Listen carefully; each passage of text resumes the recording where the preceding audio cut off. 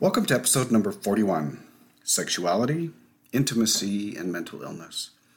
Now, I have, for the most part, danced around this subject throughout my podcast and interjected a comment or two about intimate relationships and the idea of sexuality and identity. Today, I'm going to talk directly about sexuality, intimacy, identity, and relationships. My intent, as always, is to view the problems associated with mental illness, intimacy, and sexuality from the lens of the gospel. I'm going to be fairly straightforward today about the subject. I am certainly not going to be able to cover everything in this subject.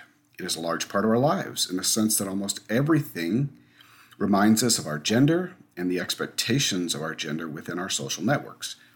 It actually can define almost everything in life, and at times can be frustrating as society and church have defined the written and unwritten rules before we're born. Some of these rules are defined by the Lord and actually critically important, such as the law of chastity, and others are not so much, such as boys can't wear pink. All of us have come to our own understanding of our sexual identity through our bodies, our environment, and in today's world, sexuality is far more undefined than it has ever been in the past. There exists a wide net of information, philosophy, science, beliefs, and social pressure to define oneself based on how one feels and how one perceives the social world around them. The Church of Jesus Christ of Latter-day Saints has been very straightforward with their doctrine of sexuality. The doctrine centers around the idea of a nucleic family and the roles of a father and a mother. The doctrine that gender was determined before this earth and that marriage should only be between a man and a woman anchors the message of the church. Our current society does not contain such doctrines, rather stating that gender was given at birth, but does not define one's sexuality. The reality is that for most young people, sexuality can be a confusing masquerade of ideas, philosophies, pressures that give no real direction in life. Expectations are that you will feel something, and then by that particular feeling, you are going to define yourself for life. The reality is that for most young people who are developing both their sexuality and new feelings associated with attraction, love, and relationships, defining oneself into a particular class of society early in development is actually quite problematic and can be detrimental to one's development. The reality of human sexuality is that it is a combination of genetics, environment, and chemistry, which interacts and mixes with our spiritual nature that lived long before this earth. Now, we don't know a great deal about what happened before this earth. Specifically, we do know that we were born, or better said, organized, and that we were created by our heavenly parents, who gave us identity and taught us concerning identity and sexuality, and taught us concerning who they were, who we were, and what we were to become. We were also taught a set of lessons there to prepare us for this earth life. And those lessons included what we have come to understand as the gospel of Jesus Christ. So there is an innate influence within our lives, in our spirits, that recalls experiences and long ago prepared lessons and standards. As a covering for our spirits, we received a body of genetics and chemical influences. Now, this body we received is not a perfect body. In fact, we were given a set of trials or weaknesses in our bodies, as they are called in the scriptures, specifically ether in the Book of Mormon. This means that at times our imperfect genetics are going to cause issues, and at times serious issues. Now, these issues are purposely and individually divined trials. Anyone with a mental illness is fully aware of the fact that genetics cause serious issues, but understand that we were given more than a pat on the head and sent to the unknown world without preparation. We have embedded within us, within our spirits, all of the experiences necessary of a premortal existence. And from what we can determine, that time frame of premortality was extensive. Our education was not a standard textbook education, but was specifically designed for our own personal experiences. This means when we experience trials embedded in our genetics, environment, and our body chemistry, we were prepared to confront it and to work through the difficulties. One of those powerful, influential, chemistry-driven processes of the body is a sex drive, or sexuality. The drive is meant to be very strong, but that also can vary with time, age, genetics, and issues such as mental illness.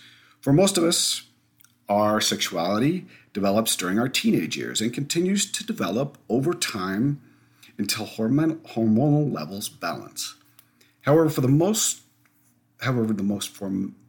formidable portion of our sexuality develops during our teens and 20s. We come to understand what sex is, our desire for it, culturally accepted practices, social acceptance of certain practice, and a variety of minutiae on how to interact with other human beings based on our gender. Now, during the time of development, individuals will have thoughts and feelings about same-sex attraction, gender identity, what boys should feel, what girls should feel, and how to interact with others, including the opposite sex and the same sex. That is why it is called the developmental stage. Society would like individuals to choose an identity early in this development and stick with it. But it is important to note that intimate feelings for the same sex and opposite sex for many people are fluid. Understand that this is a chemistry-driven process and a hormonal process that is actually developing. That is understandable given the body is developing all the brain connections and the chemistry necessary to bring about this desire to repopulate. Understand also that what is developing is chemistry, and as we develop, we can influence that chemistry in a variety of ways. Now, what I'm trying to say in probably too many words is that most individuals during this development have some choice. While the chemistry is developing, so are the mental and physical sides of the equation, and we can influence that in many ways, our desires and our identity. Now, I understand that some individuals have a body chemistry that is highly oriented to same-sex attraction. I realize that they are not going to change that by just thinking, acting, or ignoring the attraction. I know that it can be a difficult trial for members of the church. I have over time myself struggled to understand why the Lord would place such a powerful influence in the body that at times is difficult to control and understand. Honestly, I don't think I have a satisfactory answer other than it is a specific personal trial. But understand that our bodies, upon resurrecting, will be perfected, and any genetic chemistry issue is going to be rectified.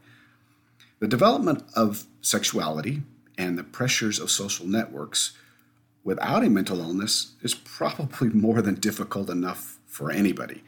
But given that mental illness frequently shows up in the middle of development, it can cause serious problems in several areas of individual development of the person. Mental illness itself can drag with it a hypersexuality, meaning an overactive sex drive, or just the opposite, where the sex drive is non-existent. Beyond the chemistry problems, development of mental illness during this time frame also interrupts the person's ability to develop functioning relationships, personal identity, development of personal interest, development of personal testimony, and continued spiritual development and ability to listen to spiritual promptings.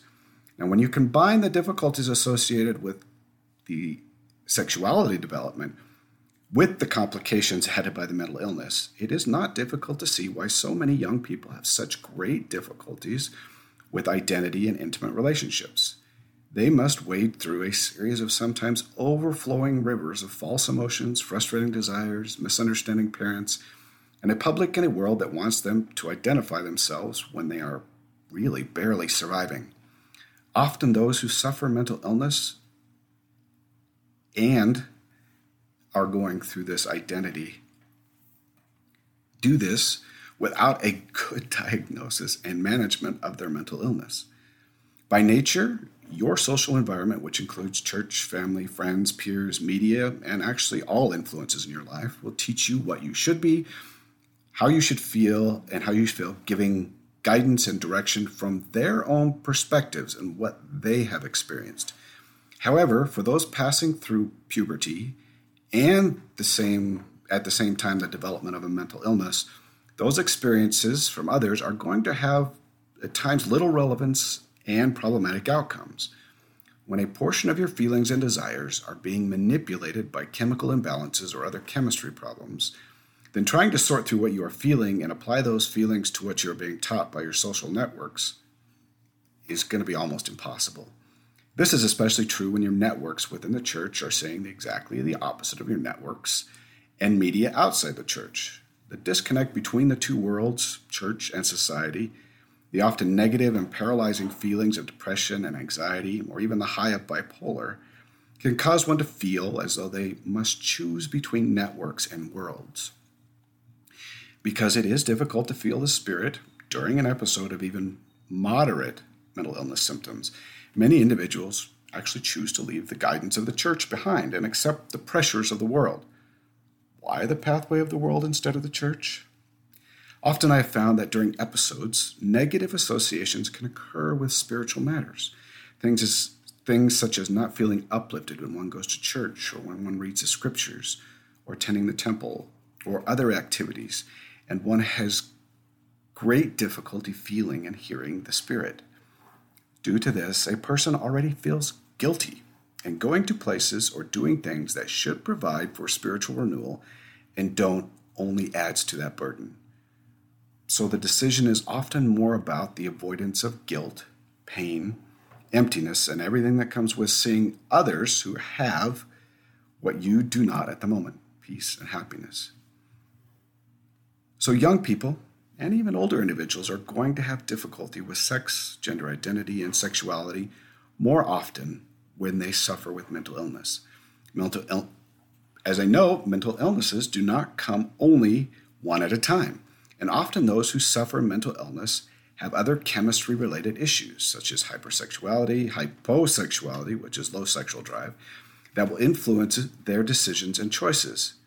It is also true that the mental illness, changes over time, and so can the sexual drive. For those people who suffer with bipolar, it is not uncommon for promiscuous behavior at an early age, and included with that are things such as pornography attraction and masturbation.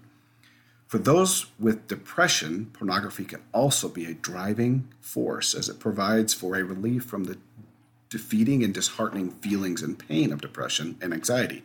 The sexual drive and chemistry that comes with the release of endorphins in the body is powerful and addictive if used improperly.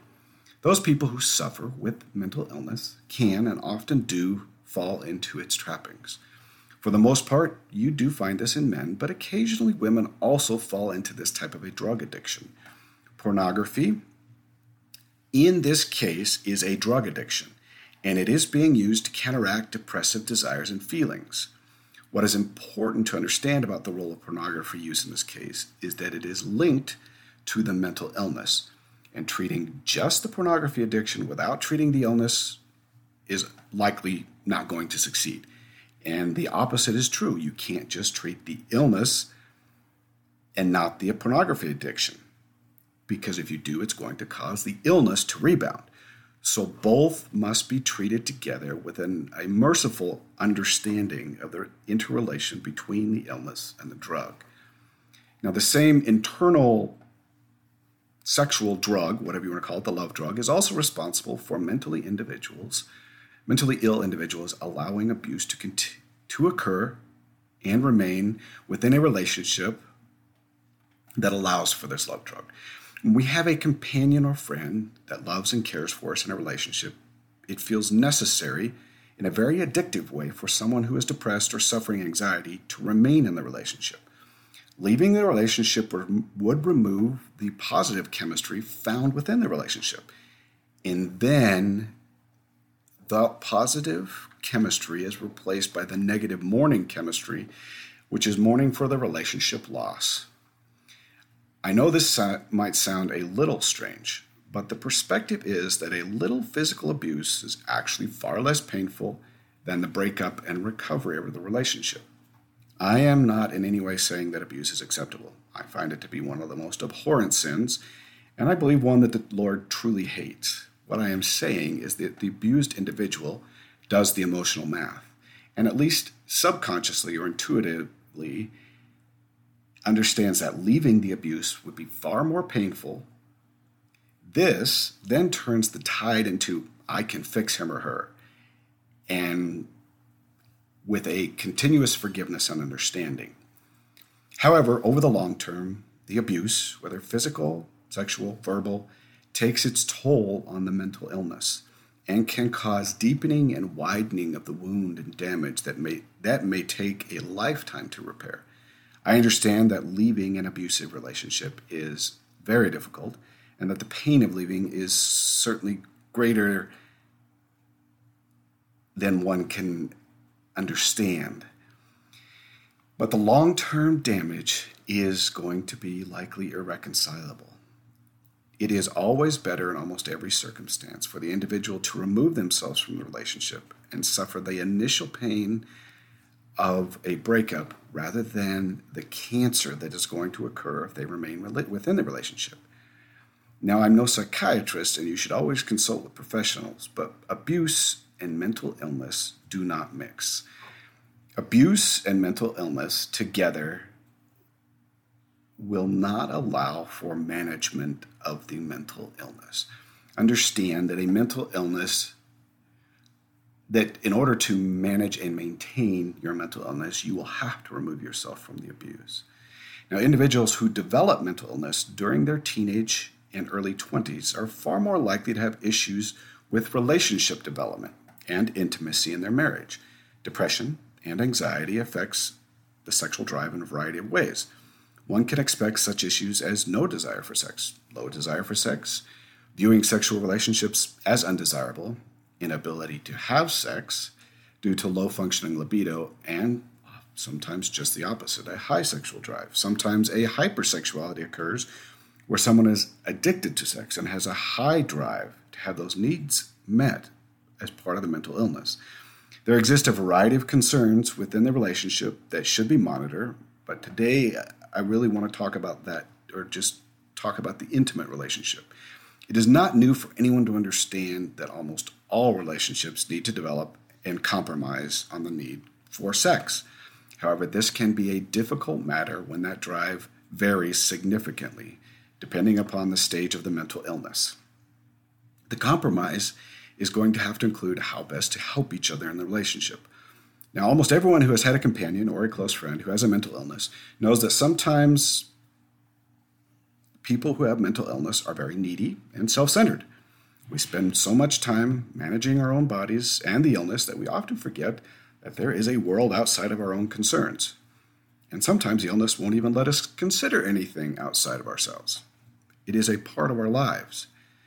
Often, we would even like to really make a solid effort to really look outside ourselves, but the illness always seems to find a way to manage us when we do. So if sexual intimacy seems one-sided at times, and maybe often, understand that it has nothing to do with the relationship or a lack of love. It is simply part of the management of a terrible illness. This is going to be one of those areas in the relationship everyone needs to discuss openly with their companion. I am sure that there are many things that need to be in that relationship discussion, but it is critical that you talk about sex and be conscious about each other's feelings. Things each other like, and be willing to compromise. Well, except where the Lord says otherwise. One should never compromise the standards of the Lord. Now, there is much to understand about mental illness and sexuality, and I have only glossed over a few of the major concerns. Hopefully, it has been helpful to you in some way. For me, what is important are the covenants of the Lord. Now, stepping out from under the protective umbrella, especially in the area of sexuality and intimate relationships, is not worth the risk, pain, or damage.